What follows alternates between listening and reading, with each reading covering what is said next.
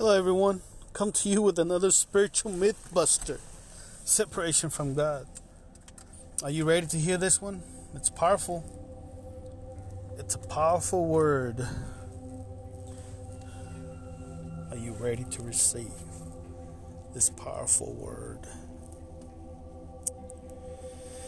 And that's another spiritual myth buster, separation from God. Yeah, okay, separation from God. I don't know who comes up with all this.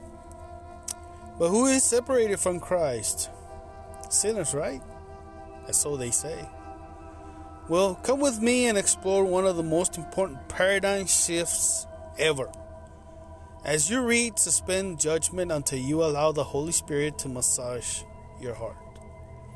The differences between religion and life. The change of mind you will get is called repentance. So you ready to be in repentance? Which would be a change of your mind. Begins by considering a way of seeing that I call legacy. A legacy is something that is passed down to people from one generation to the next. Sometimes it is a great legacy like character that is passed down. Other times it is something terrible like slavery passed down to generations. The key to a legacy is that someone else authored it. The question for us is, in whom are you looking for your spiritual legacy? So let's look at a lengthy but important passage in Romans 5.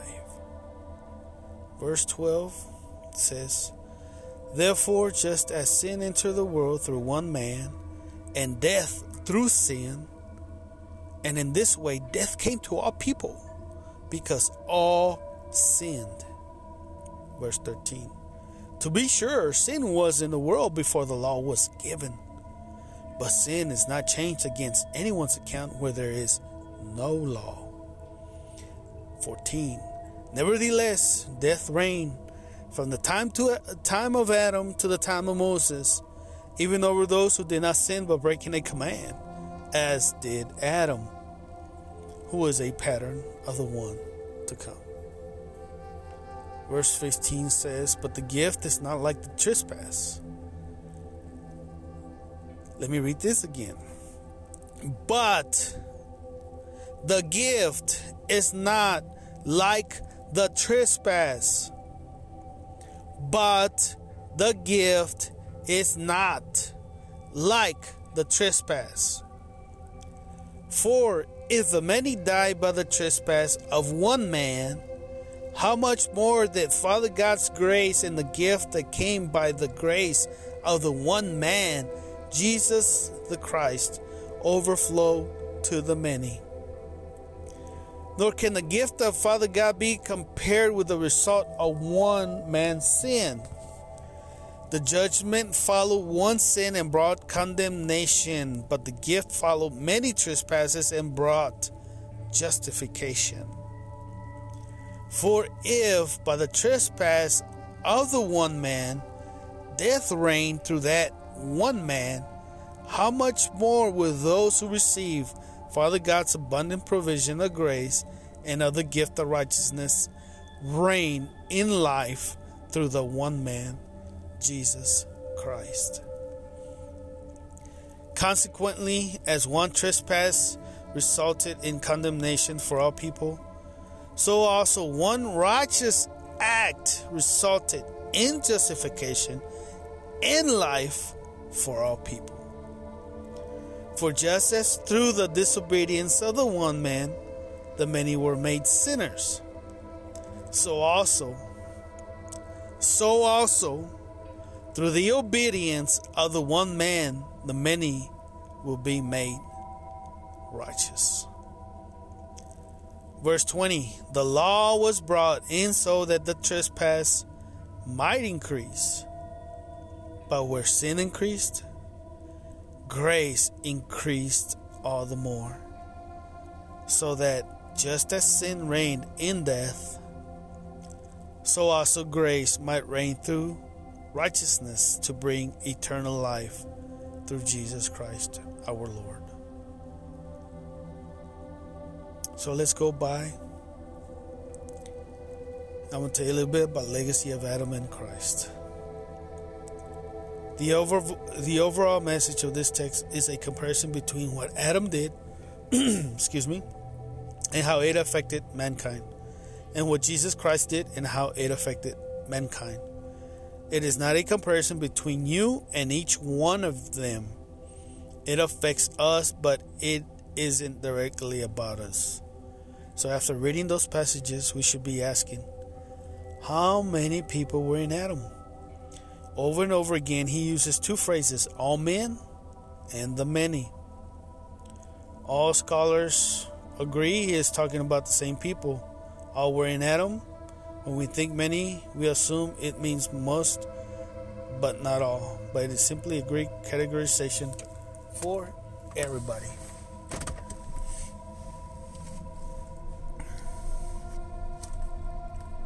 So how many people were in Christ? It had to be all. Not only because it had to be all. Not only because that is what it says here, but 2 Corinthians 5 verse 14 says, if Christ died for all, then all died.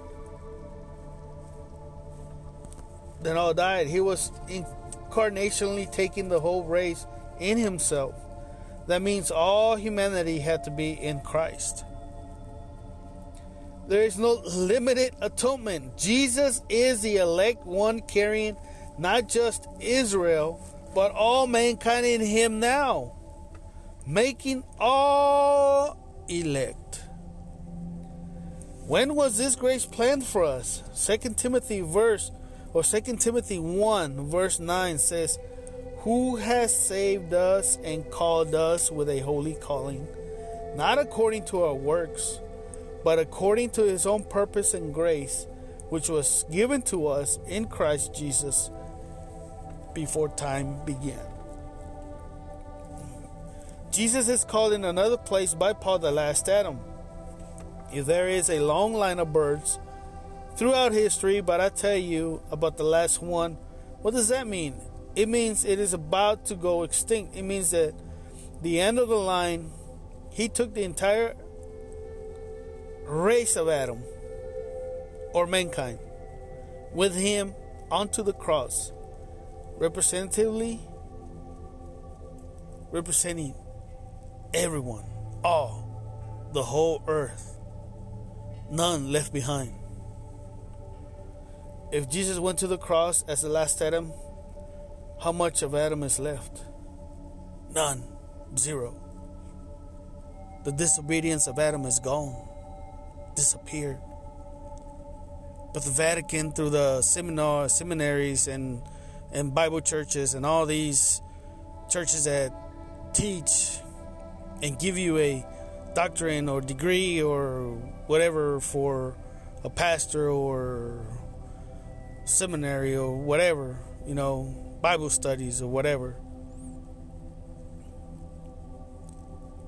they keep you believing that you're still part of that, which is called religion. In Mark 15 verse 37, it says in the Amplified version, and Jesus uttered a loud cry and breathed out his life.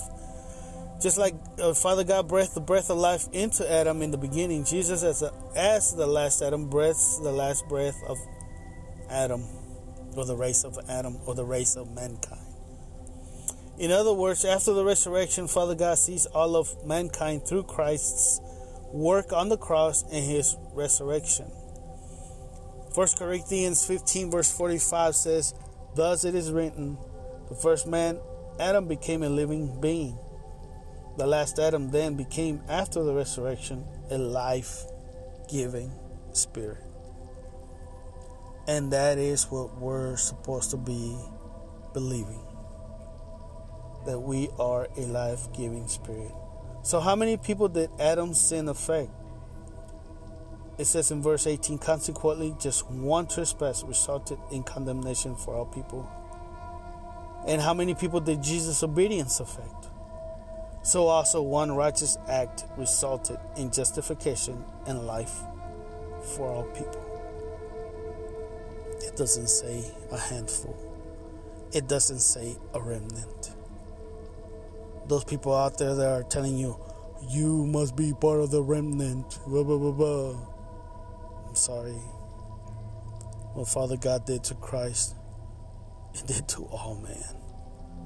All mankind together as one.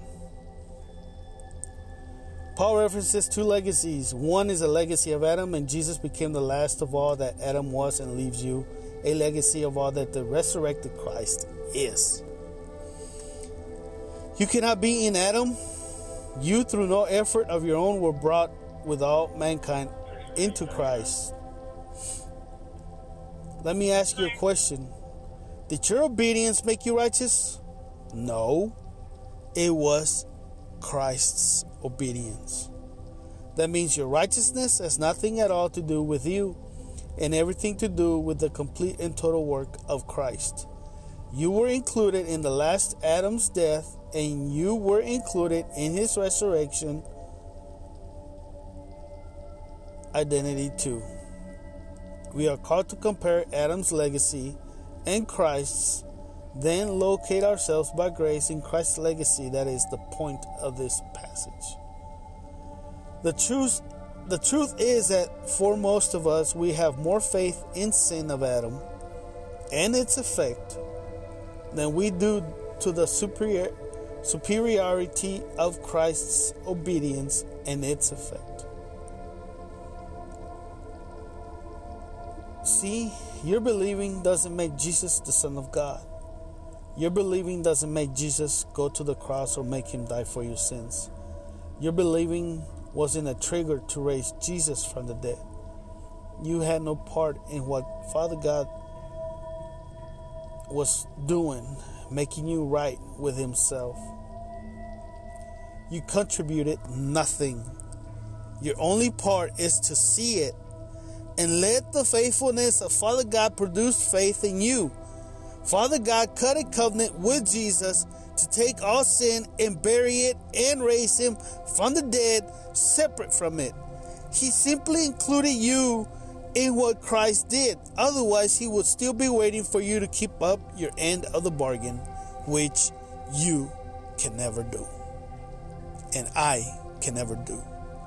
But I rest in the finished work of Jesus the Christ, and I rest in what Father did and fulfilled in Christ. That's where I'm resting. My jumping, my running, my screaming, my spiritual warfare is not going to change anything. But my rest in Christ is going to change my whole mindset, my whole body, my whole mind, my whole heart, everything. We have a failure to grasp. But let's read this in Young's Little Translation, starting in verse 18. So then, as through one offense to all men, it is to condemnation, so also through one declaration of righteousness, it is to all men to justification of life. For as through the disobedience of one man, the many were constituted sinners, so also through the obedience of one shall the many be constituted righteous. You are righteous and holy in Christ. And law came in, and the offense might abound, and where the sin did abound, the grace did overabound. There are actually about 33 different words in the New Testament for sin, but this word is not about sinning, an act, a behavior. This word for sin is used 174 times in the New Testament, so it is a major word about sin. Did you notice in the Little Translation it doesn't say sins or sin, but calls it the sin? Why? It is because it is a noun, not a verb. It is not an action. It is a person, place, or thing. When the definite article the is in the front of the word faith, the faith, it refers to the faith of Jesus the Christ that he exercised his whole life representatively on our behalf. So then what is the sin? It isn't the sin of Jesus, because Jesus never sinned. It is the sin of Adam. And Jesus represented Adam. And Adam was and is all mankind. This Greek word is made up of two words, amartia.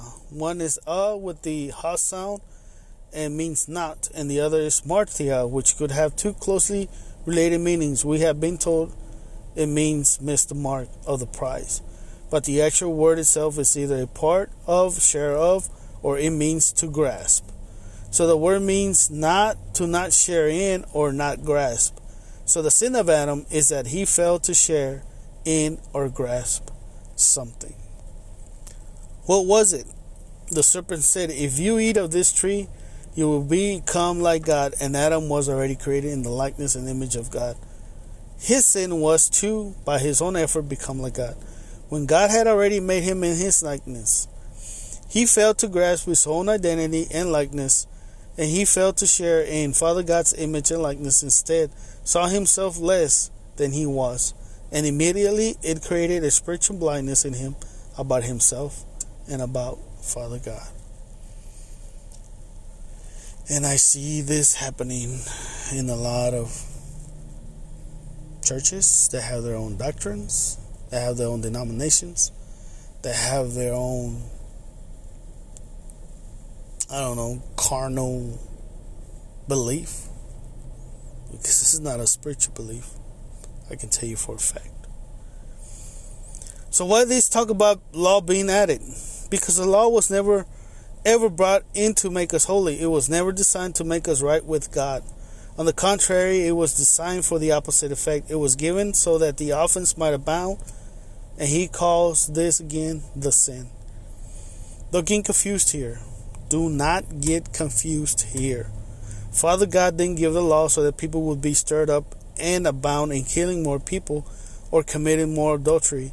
The law came in so that the sin would abound. It would bring to the surface that striving to become like God, it was to bring them to an end of works, righteousness, and religion.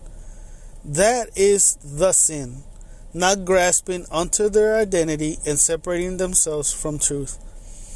But watch how Jesus solved this. The solution is comparing sin and hyper-grace. And the law came in, and the offense might abound, and where did sin abound, the grace did overabound. That even as the sin did reign in the death, so also the grace may reign through righteousness to life enduring through Jesus Christ our Lord. Notice that just like the sin, here Paul talks literally about the grace, not grace in general, but a specific kind of grace. It is the same grace of the Lord Jesus Christ. It means the grace that was given to him. The grace is the grace that was given to Jesus Christ. The grace to endure the cross, but more than that. The grace is the grace that Father God extended to Jesus, who became sin for us, that we might become the righteousness of Father God in him. When Caiaphas the high priest confessed the sins of the nation and the whole world over Jesus, unwittingly, he was literally throwing the book at him. John 11, verse 49 through 52. Jesus became the epitome of sin for us, not only on the cross, but into the abyss called Hades. Jesus had nothing to bargain with. He simply trusted in his Father. And it was Father God who extended grace to every single sin and raised Jesus up anyway. Jesus was justified by faith. 1 Timothy 3, verse 16. It was Father God, the Father, who sent the Spirit of holiness, Romans 1, verse 4, to cleanse Jesus of every one of those sins by raising him from the dead. And it is that grace, the riches of grace, that have been given to you. You and your sins were included in that. Because you were included in Adam. But Jesus Christ represented Adam in everything he included. When Jesus Christ raised from the dead, you were included in that resurrection. You were included in that life. When Jesus resurrected, he became the life-giving Spirit. And that is what you are, a life-giving Spirit. He says sin abounded, but grace overabounded. Do you know that the comparison is? Do you know what the comparison is?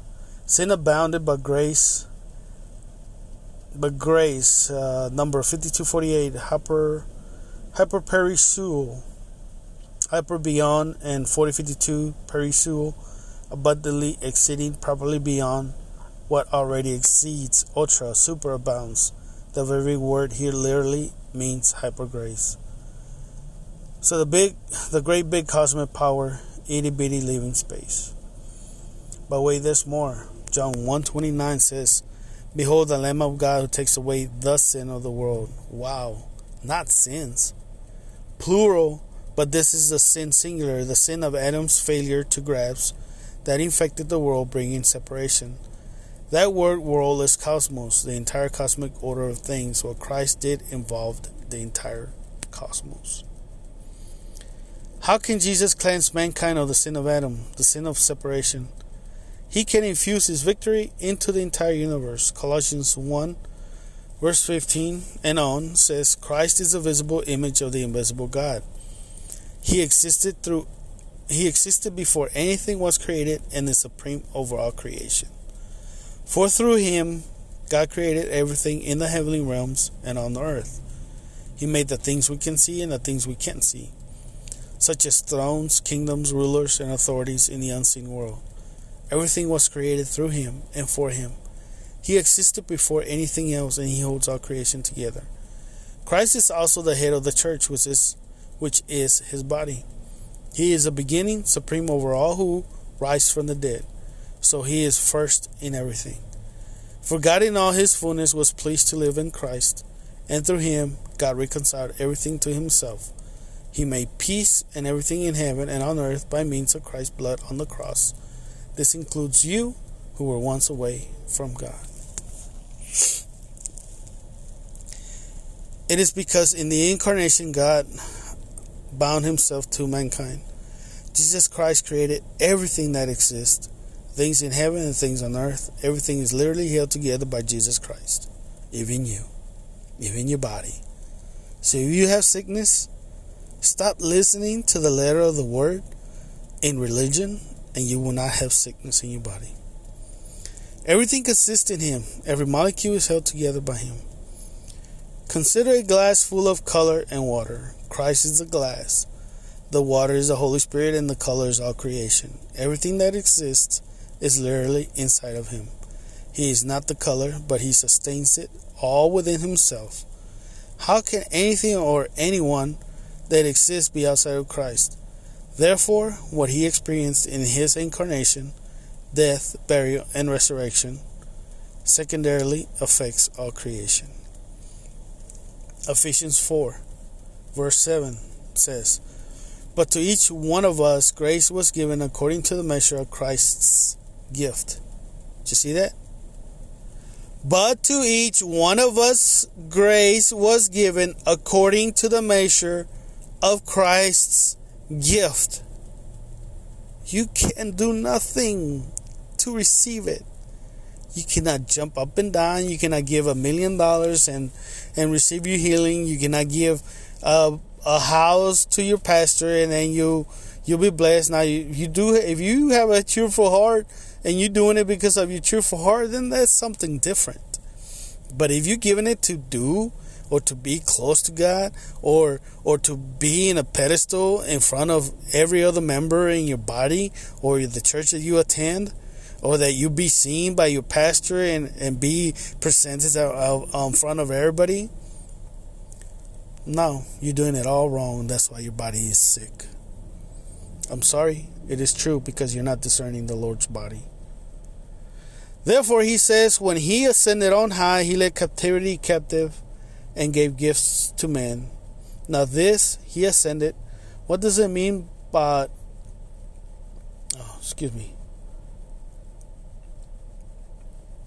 Now this, he ascended. What does it mean but that he also first descended into the lower parts of the earth? Verse 10. He who descended is also the one who ascended far above all the heavens, that he might fill all things. Well, guess what? He filled you up of everything that God is. All his nature is in you. And if you don't believe it, that's why you're sick. That's why there's sickness in your body. The Weymouth New Testament translation says that he ascended again far above all the heavens in order to fill the universe. God's Word translation says went up above all the heavens so that he fills everything. New International Version says in order to fill the whole universe. New Living Translation says so that he might fill the entire universe with himself. And he did. And that's why you're still here. This is not pantheism. That says everything in the universe is Father God. It is not New Age, in that the one non-personal, non-Trinitarian divine force of love in everything is in everything. It's not universalism that everyone will eventually say yes whether they like it or not. But it does mean that Christ has infused his life victory presence into the entire cosmos by removing any separation idea from mankind. Remember, we were alienated from God in our own minds, and we still are, because we think that God is so far away in another planet. Every fiber of your being is filled with the presence of Christ. Every lost person is simply blind. Every molecule is vibrating with his ascension. We belong before we believe. Don't gloss over these scriptures and let their meaning impact you. Ephesians 4 verse 6 says, one God and Father of all, who is above all, and through all, and in all. A latter edition added in you all, but apparently it wasn't in the original text. Colossians 3:11 says that where there is neither Greek nor Jew, circumcised nor uncircumcised, barbarian, Scythian, slave or free, but Christ is all and in all. Did you notice that it says that Christ is in the barbarian, and some scholars believe that the mention of the Scythians represent an example of the most barbaric. The most barbaric? It doesn't mean they have accepted Christ or even heard the gospel, but that in some way, Father God has filled the universe, including unsaved barbarians, with Christ's presence. That is the whole universe. That is the whole earth. That is the whole you. Your mother, your father, your brother, your sister, your son, your daughter. He fills all in all. Or what about this one? John 14 verse 20 says, and that day you will know that I am in my Father, and you in me, and I in you. Has that day come to you? I hope today is that day, that you will know that he is in you, the Father, and you in him, and him in you. I hope that day is today, that John 14:20 becomes a manifestation in your life. And it says, at that day you will know that I am in my Father, and you in me, and I in you. They will discover Christ in them. How about Acts 17:27-29? So that they should seek the Lord in the hope that they might grope for him and find him. Though he is not far from each one of us, for in him we live. We, as in all of us, you pagans and us Christians, and move and have our being, as also some of your own pagan poets have said, for we are also his offspring. Therefore, since we are the offspring of God, Paul said to the Athenians that they too were the offspring of God, even though they had not received the truth, or that truth yet, or believed unto the experience of life. Amazing, huh? Finally, notice that Paul said about himself in Galatians 1:15-16, but when it pleased God, who separated me from a mother's womb and called me through his grace, to reveal his Son in me, that I might preach him among the Gentiles. Did you catch that? It was not just that Father God revealed his Son to Paul. That is true. But he revealed his Son in him. We think that the encounter that Paul had with Jesus on the road to Damascus was one in which the bright light that was brighter than the sun was outside of him. He had that. But the place where he found Jesus was in him. Not only that, but without Paul's belief, permission, confession, or will, Father God chose Paul in the womb. And of course, let's not forget John the Baptist, who was filled with the Spirit in his mother's womb. A myth-buster's conclusion. Separation is an illusion. What Father God did for the Son included all mankind. That is why we labor and strive, because we have put our hope in the living God, who is the Savior of all people, and especially of those who believe. 1 Timothy verse 10. And He is a propitiation for our sins, and not for ours only, but also for the sins of the whole world. 1 John 2:2. Behold, I bring you good tidings of great joy, which shall be to all people. Luke 2 verse 10. For this reason I bow my knees to the Father of our Lord Jesus Christ, from whom the whole family in heaven and earth is named. Ephesians 3:14 through 15. There is one Lord, one faith, one baptism, one God and Father of all, who is over all and in all and living through all. Ephesians 4:5 through 6. Let me read this again. There is one Lord. It doesn't say there's a devil. It doesn't say anything about demons. It says there is one Lord, one faith, one baptism, one God and Father of all, who is over all, in all, and living through all. That is so powerful. It doesn't mean everyone has believed in Christ. That doesn't mean that everyone has been sealed with the promise of the Holy Spirit. But it does mean that Christ's victory is so extraordinary that everything and everyone in creation was reconciled by it. It means that when you preach the gospel to a Muslim, every molecule in his body is resonating with a witness of the truth. That is why when you preach the worst of the worst, the presence of Christ at every level of their being is hearing a harmony with reality. We are not believing something to make it true. We are believing news in the past of what is already true. Mankind is blind to the gospel, but when we proclaim it, Father God commands light to shine in the darkness. Repent, change your mind, believe, and accept what He has done. Myth busted. You are not separated from Christ. You are one holy, righteous, sanctified, redeemed son and daughter of God. You want your healing today? You want your healing? Believe that you and God are one.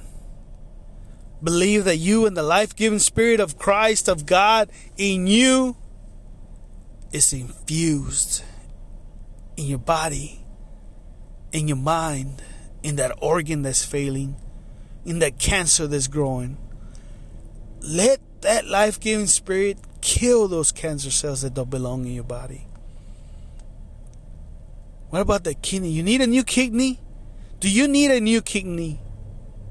That kidney is brand new right now because He is giving it to you, because He is inside of you and you and Him are one.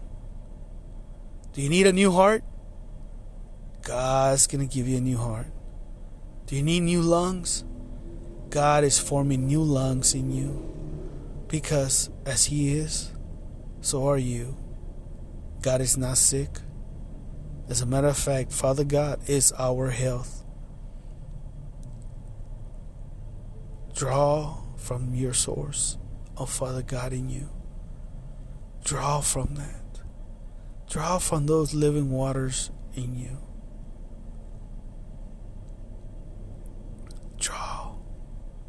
Draw. The Spirit of God is within you.